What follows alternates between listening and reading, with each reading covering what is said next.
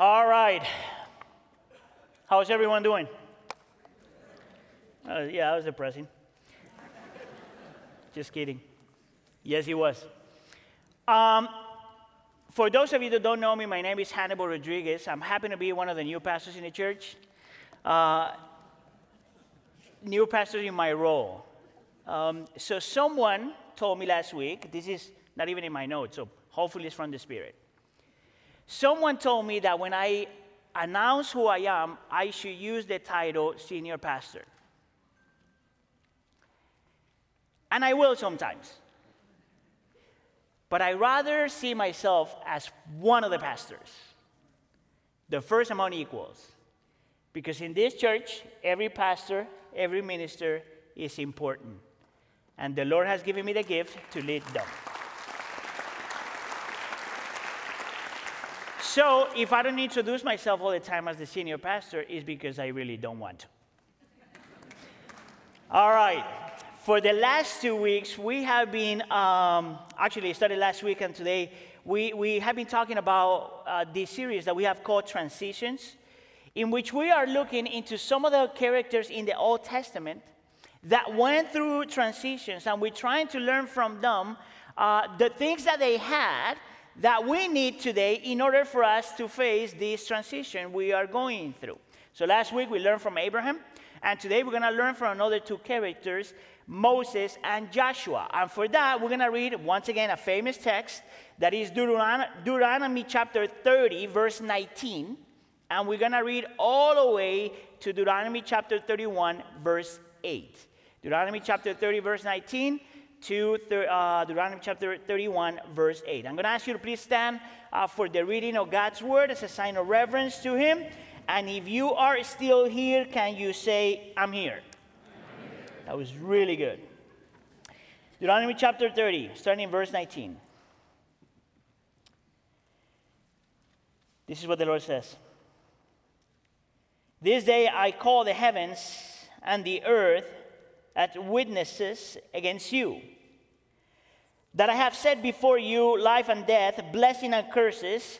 Now choose life so that you and your children may live, and that you may love the Lord your God, listen to his voice, and hold fast to him. For the Lord is your life, and he will give you many years in the land he swore to give to your fathers, Abraham, Isaac, and Jacob. Chapter 31, verse 1. Then Moses went out and spoke these words to all Israel. I am now 120 years old, and I am no longer able to lead you. The Lord has said to me, you shall not cross the Jordan. The Lord your God himself will cross over ahead of you. He will destroy these nations before you, and you will take possession of their land. Joshua also will cross over ahead of you, as the Lord said. And the Lord will do to them what he did to Sihon and Og, the kings of the Amorites, whom he destroyed along with their land. Verse 5. The Lord will deliver them to you, and you must do to them all that I have commanded you. Be strong and courageous. Do not be afraid or terrified because of them, for the Lord your God goes with you. He will never leave you nor forsake you. Then Moses summoned Joshua and said to him in the presence of all Israel, be strong and courageous. You must go with these people into the land that the Lord swore to their ancestors to give them. And you must divide, or ancestors to give them, and you must divide it among them as their inheritance.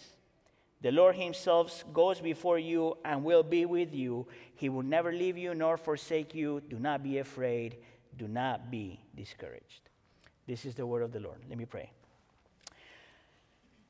Lord, these words that you spoke to the Israelites and then you repeated to Joshua are the very words we need today. In the midst of transitions and uneasiness, and knowing, Lord, that we are moving from the past into the future, and knowing that there's a certain level of discomfort, Lord, I pray, Lord, that the words that you gave Israel and the words that you gave Joshua become reality to us today. We pray for the presence of the Holy Spirit. We pray for his person and his ministry. Allow us to understand. Help us see. Help us believe. And help us respond. And we pray for all of this in the name of Jesus. And this beautiful church says, you may take a seat. The main concept we're going to talk about today is this.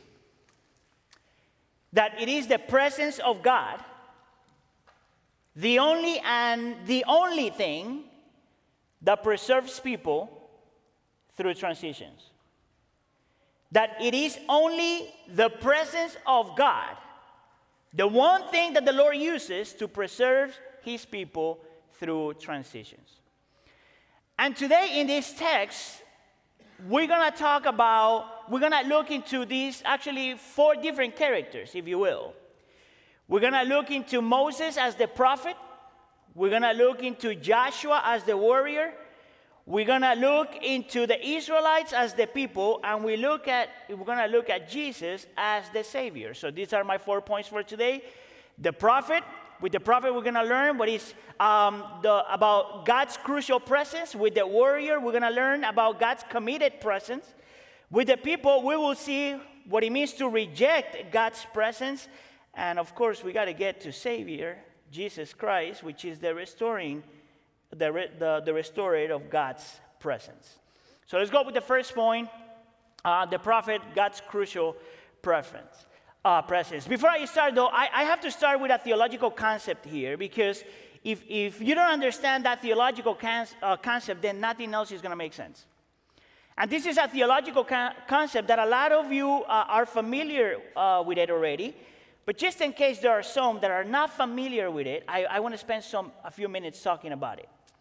And the concept is the theological reality of the transcendence and the immanence of God. That our God, the God of the Bible, is a God that is both transcendent and is also very present. So, for example, when theologians talk about the transcendence of God, they say that this has to do with things that, there are things that describe God as someone that is not limited by space or time. Sometimes theologians say that he's actually above time. And because he's not restricted by anything, then he also has control over everything. He is above and beyond everything else. Now, some people might hear that, and they assume that because God is transcendent, then he cannot be truly, truly present. That will be their argument. That if God is transcendent, it is impossible for that God to have a personal relationship with tiny people like you and me. But it is because of that then theologians come back and they also talk about the immanence of God, which means the presence of God. So God is both transcendent and at the same time is very present with his people. The Bible shows us that God is both transcendent, not here, and also here in a very real way with us. Once again, some theologians call this the relational presence of God. And I don't know if you knew this, but Christianity is the only religion in the world, the only system of beliefs that describes a God in those terms. A God that is both transcendent, not limited by anything or restricted by anything. A God that is in complete control, but that at the same time is very present with his people. So listen to John Frame, the theologian John Frame. This is how he puts it. Divine transcendence and immanence are the related Christian doctrines that while God is exalted in his royal dignity and exercises both control and authority in his creation, transcendence, He is, by virtue of this control and authority, very present. Can you say very present? Very present. To his creation, especially his people, in a personal and intimate way. Now, why start with this? Because if there's one person in the Bible that truly understands this, it's Moses. Moses is the perfect example of someone in the Bible that understood these two concepts. How do I know that? You guys remember the first time God introduces himself to Moses? That was in Exodus chapter 3. Before the Lord is about to send Moses into Egypt to deliver his people, God shows himself to Moses and introduces himself as I am. Later on he says, I am who I am. And any scholar, biblical scholar, will tell you that when God uses that name, he's saying that he's the God that always was, that always is, and that who forever will be. Transcendence. He introduces himself to Moses as the God that is not restricted by anything or anybody, that is in control of everything, that existed forever and will always exist. Transcendence.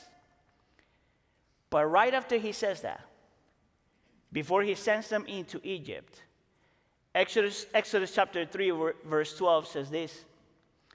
And God said to Moses, I will be with you.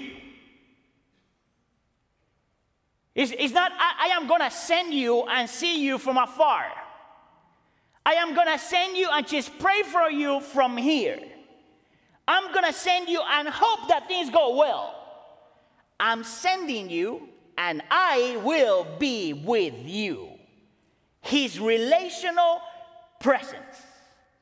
Now, if you know the story a little bit, you know that God has seen, he had seen the affliction of his people.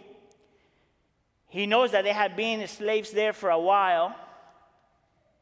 And because God is never indifferent to the pain of his people, he wants to deliver them. And God knows that it won't be easy. And God knows that Moses will struggle from outside and from within. And he says, don't worry, I will be with you. Now, in order for you to truly, truly grasp what the Lord is saying here, you have to keep in mind that this is people that have been in slavery for 400 years. 400 years. You know what that means? Probably, most likely, 4 to 5 generations of people born into slavery. And it is estimated that the amount of people that the Lord saved there was about 2 million people.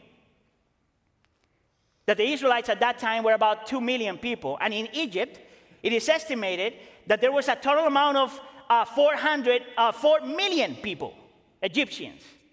Meaning that God is promising to Moses that he is going to use them to deliver 1/3 of the population. Listen up. Can you imagine how powerful Egypt had to be to keep people in slavery for 400 years? You know how powerful Egypt had to be to have in full control 2 million people. That's the size of the population of Chicago. And God says, I want you to step out in faith. I want you to go into that mess. And I want you to remember that the infinite, sufficient, omnipotent, omniscient, omnipresent, God, good, merciful, full of grace, loving God is going with you. That God is going with you. And I hope you know that Moses, even though he was a man of faith, and even though he trusted the relational presence of God, Moses struggled all the time. Actually, this shaped Moses so much, even though he struggled, that later on, the Lord is pushing him to press into the promised land. So let me go back a second. So he goes through Egypt. We see that the Lord does these amazing things through him and for the Israelites. And after they get out, things start to go south again. And I'll share some examples in a second. And now he's pressing him to go into the promised land. And now Moses, the Lord says this to Moses, and look at how Moses responds. Exodus chapter 33. The Lord said to Moses, my presence will go with you, and I will give you rest. But look at what Moses says. Then Moses said to him, if your presence does not go with us, do not send us up from here. You know what that means? Moses is saying to the Lord, if you're not going to go with me to the promised land, I don't want the promised land. If you are not going to go with us, I don't want that. If you are not going to be with me, I don't want the honey, the milk, the fruit, and everything that land has. If you're not going with me, I don't want any of that. Why would Moses say that? Because he learned that in the midst of all transitions in life, the only thing that matters the most is that God is with you. Here, church, you know that this poor guy, man, he had a really tough ministry. Like, I mean, if it was me, I am not sure if I would have followed that call to ministry. See, the Israelites are very similar to me. Maybe not to you, but to me. Stubborn, sometimes. Complainer, sometimes. Whining, always.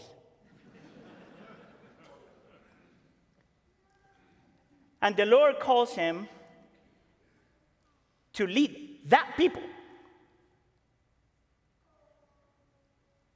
I mean, just to give you an example here, you remember the Lord delivered, so we got the 10 plagues of Egypt, right? The Lord gives them freedom, which that in itself, you would think that is enough, right? Now, you walk in and you get to the Red Sea, and God once again performs this crazy miracle in which he parts the sea in two. And they go through the Red Sea. And you would think that that's enough. But 3 days later, the people started complaining, saying, I think we should go back to Egypt. Tell me if there's not something wrong there. 3 days later. So I have to be completely honest. I think that my first reaction, not all my reactions, but my first reaction will be to look at these people and say, you want to go back to Egypt? Go ahead. More food for us? Actually, let me walk you through. Give me a napkin and I'm going to draw a little map for you. So you're going to go 3 miles through the desert here. And once you find a little hill of sand, make a left. And once you get to the Red Sea, don't worry. I know a guy that will help you cross the Red Sea. And yet, that's not what Moses does. But interesting enough, though, that as he continued in the journey,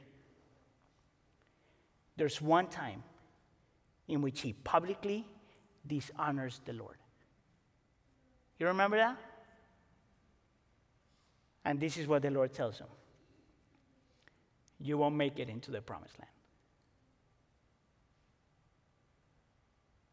And any of us would say, what? This is what happened in chapter 31, verse 1. Then Moses went out and spoke these words to all Israel. And he says, I am now 120 years old. I am no longer able to lead you. The Lord has said to me, you shall not cross the Jordan. How many of us here struggle with that? Raise your hand. Only like 5? You're lying. Deep down inside, many of us would say, that's not fair. All right, this is family, right? How many of you guys think that that's not fair? Raise your hand. That's better. I mean, you have a guy, man, that has 120 40-year-old life. 40 years in Egypt, living a luxurious life. 20 years in the wilderness by himself. And then you would think that the last 20 years should be the retiring years, and yet the Lord sends them into the desert to lead stubborn people. And the guy does his job well. You know what's interesting, though? The reason why I like chapter 31, verse 1, is because Moses shows us that he's okay with what the Lord told them to do. You know how crazy it is that he gets to the promised land, and actually when you keep on reading, you see that he gets to see the promised land, and the Lord says, see it, but you won't make it. And he dies there. And not once, in that passage, he complains. Actually, if you follow the story, he complained only once. At the beginning of the journey, in Deuteronomy chapter 3, it says that Moses pleaded with God, can you please be merciful to me? Allow me to get to the promised land. And the Lord said, I don't want to talk about it. And they never talked about that again. Why is it that Moses was willing to die, not making it to the promised land? See, in Hebrews 11, verse 27, says that the reason why Moses endured all of this is because he saw him who is invisible. The word to see there can be translated as to experience. 40 years in the desert, and he got to experience, not just know, not just hear, but to experience what it means to be sustained by the presence, relational presence of God for 40 years. And he goes up the hill, and he sees the beauty in the horizon. And he says, it's okay if I don't make it. Because the presence of God changes everything. Listen up, church. I really don't know if we're going to have a promised land one day here. I don't know what the Lord is going to lead us to into the future, because I have plans, but you know that those plans could change like tomorrow. But this I know, that the God of the transitions of Moses is the same God that we have in the midst of our transition. That the God that was with Moses, the relational presence of God with Moses, is the same relational presence that we have today. Therefore, you and I are being called to step out in faith into the future, knowing that God is going with us. Amen? Amen. Say it like you mean it. Amen? Amen? All right, that was Moses. That should be enough. But because it's Christmas in October, let's talk about Joshua. Is that Joshua? Yeah. And with Joshua, we're going to call him the warrior. We're going to talk about God's committed presence. Now look at what happened in verse 7. Moses is calling Joshua, and then God is speaking through Moses to Joshua, and he says, be strong and courageous, for you must go with these people into the land that the Lord swore to their ancestors to give them. And then Moses says in verse 8, the Lord himself goes before you and will be with you. He will never leave you nor forsake you. Do not be afraid. Do not be discouraged. Now, this is a beautiful promise. But notice that the Lord calls Joshua to be strong and courageous, but not because he's by nature an amazing guy. He's not cheering for Joshua and saying, you can do it. Actually, what the text says is that the strength and courage of Joshua is coming from the realization and the reality and the objective truth that God will never leave him nor forsake him, and that God himself will go with him.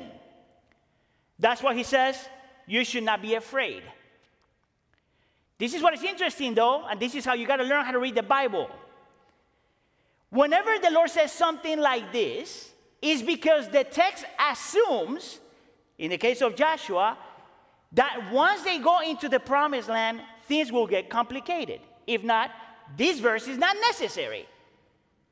Actually, the text assumes that once Joshua goes into the promised land with these people, he's going to feel fear. And that he will feel alone. And that at times he will feel that he's forsaken. But this is what the Lord is doing. He's calling Joshua to live not by feelings, but by convictions. Know that the Lord will never leave you nor forsake you. Know that the Lord is going with you. Not by feelings, but convictions. This is what the Lord is calling us to do. To move into the future, not empty-handed, and not just hoping that the Lord will do something in us and through us, but that the Lord is going with us, whether we feel it or not. Amen. Whether we feel it or not, we believe it.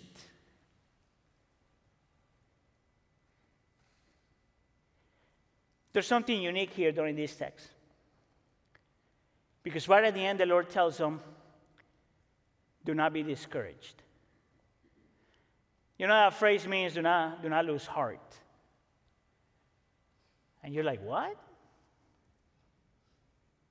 What do you mean, do not lose heart? Listen to Joshua's call into ministry. He tells them that. And then the Lord lets him know what is going to happen in the future. Verse 16. And the Lord said to Moses, you are going to rest with your ancestors, and these people will soon prostitute themselves to the foreign gods of the land they are entering. Look at what he says. That the very people that experience the mercy and grace of God will enter into the land, or their kids actually enter into the lands, and they will forget about the real God and start worshiping other gods. And look at what God says he's going to do. Verse 17. I will hide my face, presence, from them, and they will be destroyed. And the people said, have not these disasters come on us because God is not with us? This is Joshua's call to ministry. God says in modern terms, dude, you are called into ministry. This is what I want you to do. But once you step into ministry, just know that the very people you're leading, we'll start worshiping other gods. Listen, I don't know how you feel about that, but I'll tell you how I feel about that. I would say to God, thanks, but no thanks. I have enough with my sins. I have enough with my struggles. I have enough with everything that I struggle with. Why would I want to embrace somebody else's pain? Why would I want to embrace somebody else's sin? You know what's crazy about Joshua? He says, I'll go.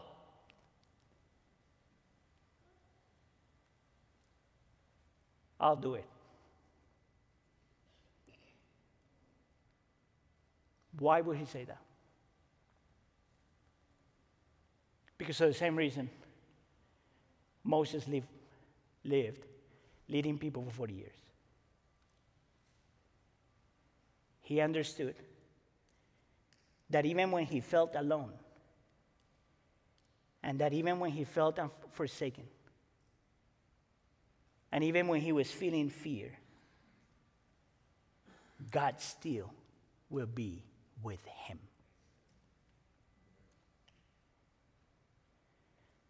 So let me share something really quick with you. I don't know if I think I shared this with you before, but this is one of the passages the Lord used to call me into ministry. Now, I don't think that you're like the Israelites, and I hope you're not. But this is what this is one of the passages the Lord used in my life to call me into ministry. Why? Because He gave me this big vision. Not of the things that we can accomplish together, but this big vision that God is going with me. And that God is going with us. And that God is going with you. The presence of God in the midst of transitions changes everything. You know, this is a story that I've used before, but this morning when I was finishing my sermon, and I finished my sermon on Sunday mornings, just so you know. This story came to mind again, so I think I have to share it again. And it's a story about these two Christians that are living in a part of the world in which Christianity is illegal. And they're about to get executed because of their faith. And the way they were going to get executed was to be burned at stake. So they had two options. Either they deny Jesus or they burn.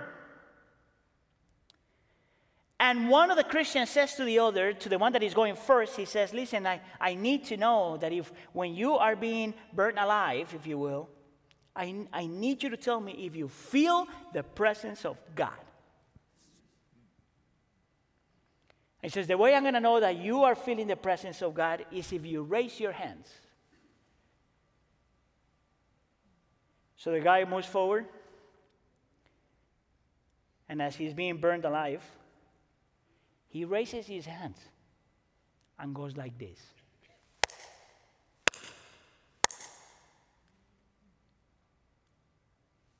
That's what we have. That's what I have. That's what you have. That's how we step into the future. A God that is very, very present at all times. Do you believe that? Amen. All right, so we learn from Moses. We learn from Joshua. And really quick, and this is really quick, we have to pay attention to the people, the Israelites, because even though they had unearthed all the stuff that we are talking about here today, they rejected God's presence. So, for example, in chapter 30, verse 19, the Lord calls them to choose life, to love Him, to listen to His voice, to hold fast to Him. The word hold fast there means to be faithful to God regardless of what happens. And to help them and to motivate them into trusting the Lord, He tells them in verse 4 about these two incidents. Two things in the past in which the Lord showed that He was faithful. So He talks about Sihon and Og. And if you read that in Deuteronomy chapters 2 and 3, this is literally the Lord doing everything for His people. He delivered them. He protected them. He defeated the enemy. People didn't do anything. It was only the Lord. And then God tells these people the same thing that He told Joshua. Look at here, verse 6. Be strong and courageous. Do not be afraid or terrified because of them. For the Lord your God goes with you. He will never leave you nor forsake you. But they did walk away from God. The question is why? Here's where I want us to be careful. Because when we step into the future with transitions, there are times in which we're all going to feel that we have been abandoned.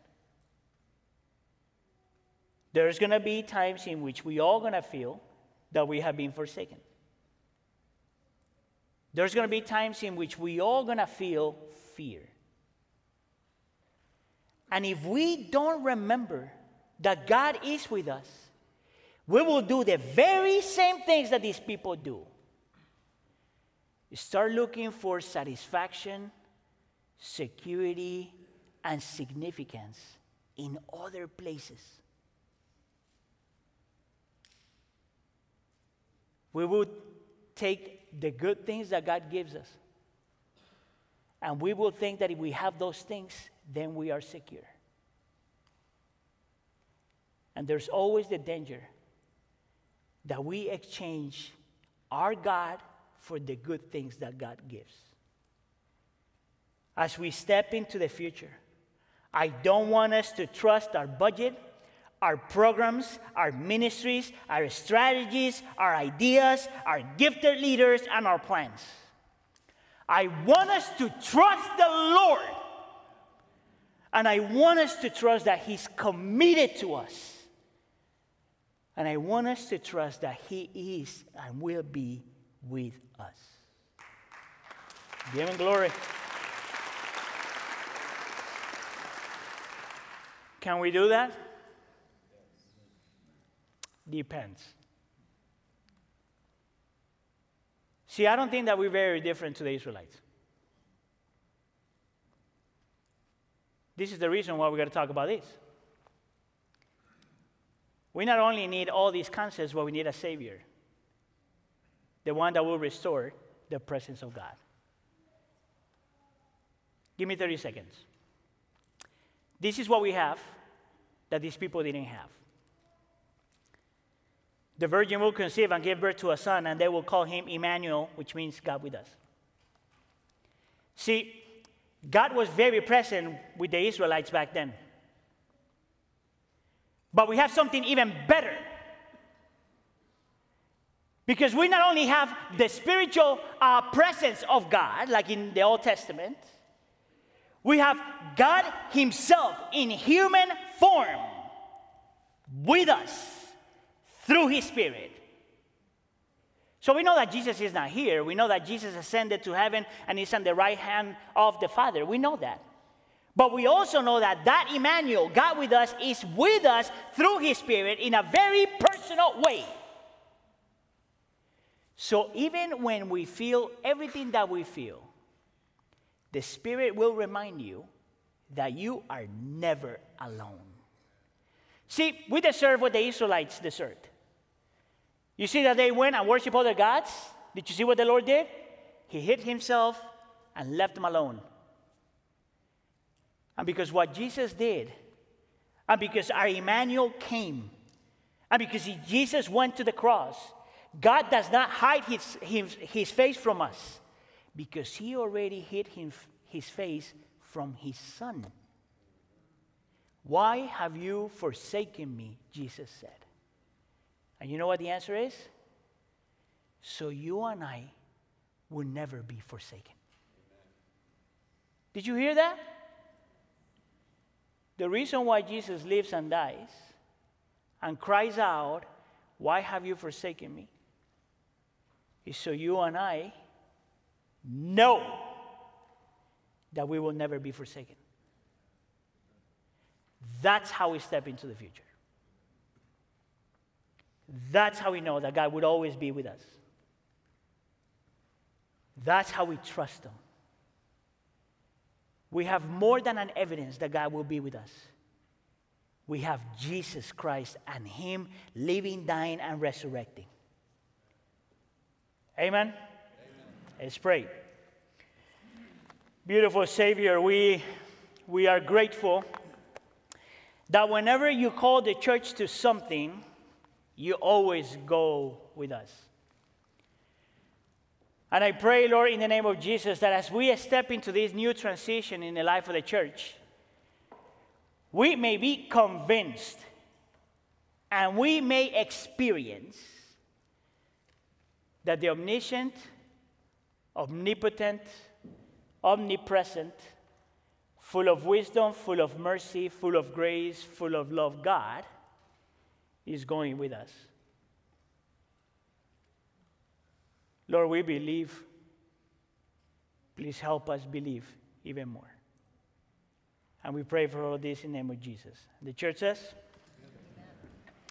And now we want to receive the blessing that the Lord guarantees for us at the cross, but there's a piece here that I never had the chance to explain before. This is what you hear every time I send you out. May the Lord bless you and keep you. May the Lord make his face shine on you and be gracious to you. May the Lord turn his face toward you. Did you know that the face in the Old Testament is the imagery of a God that is very present? Is the personal presence of God. So as you leave this place, remember that God is truly going with you. Have a blessed day. We love you. Thanks for coming.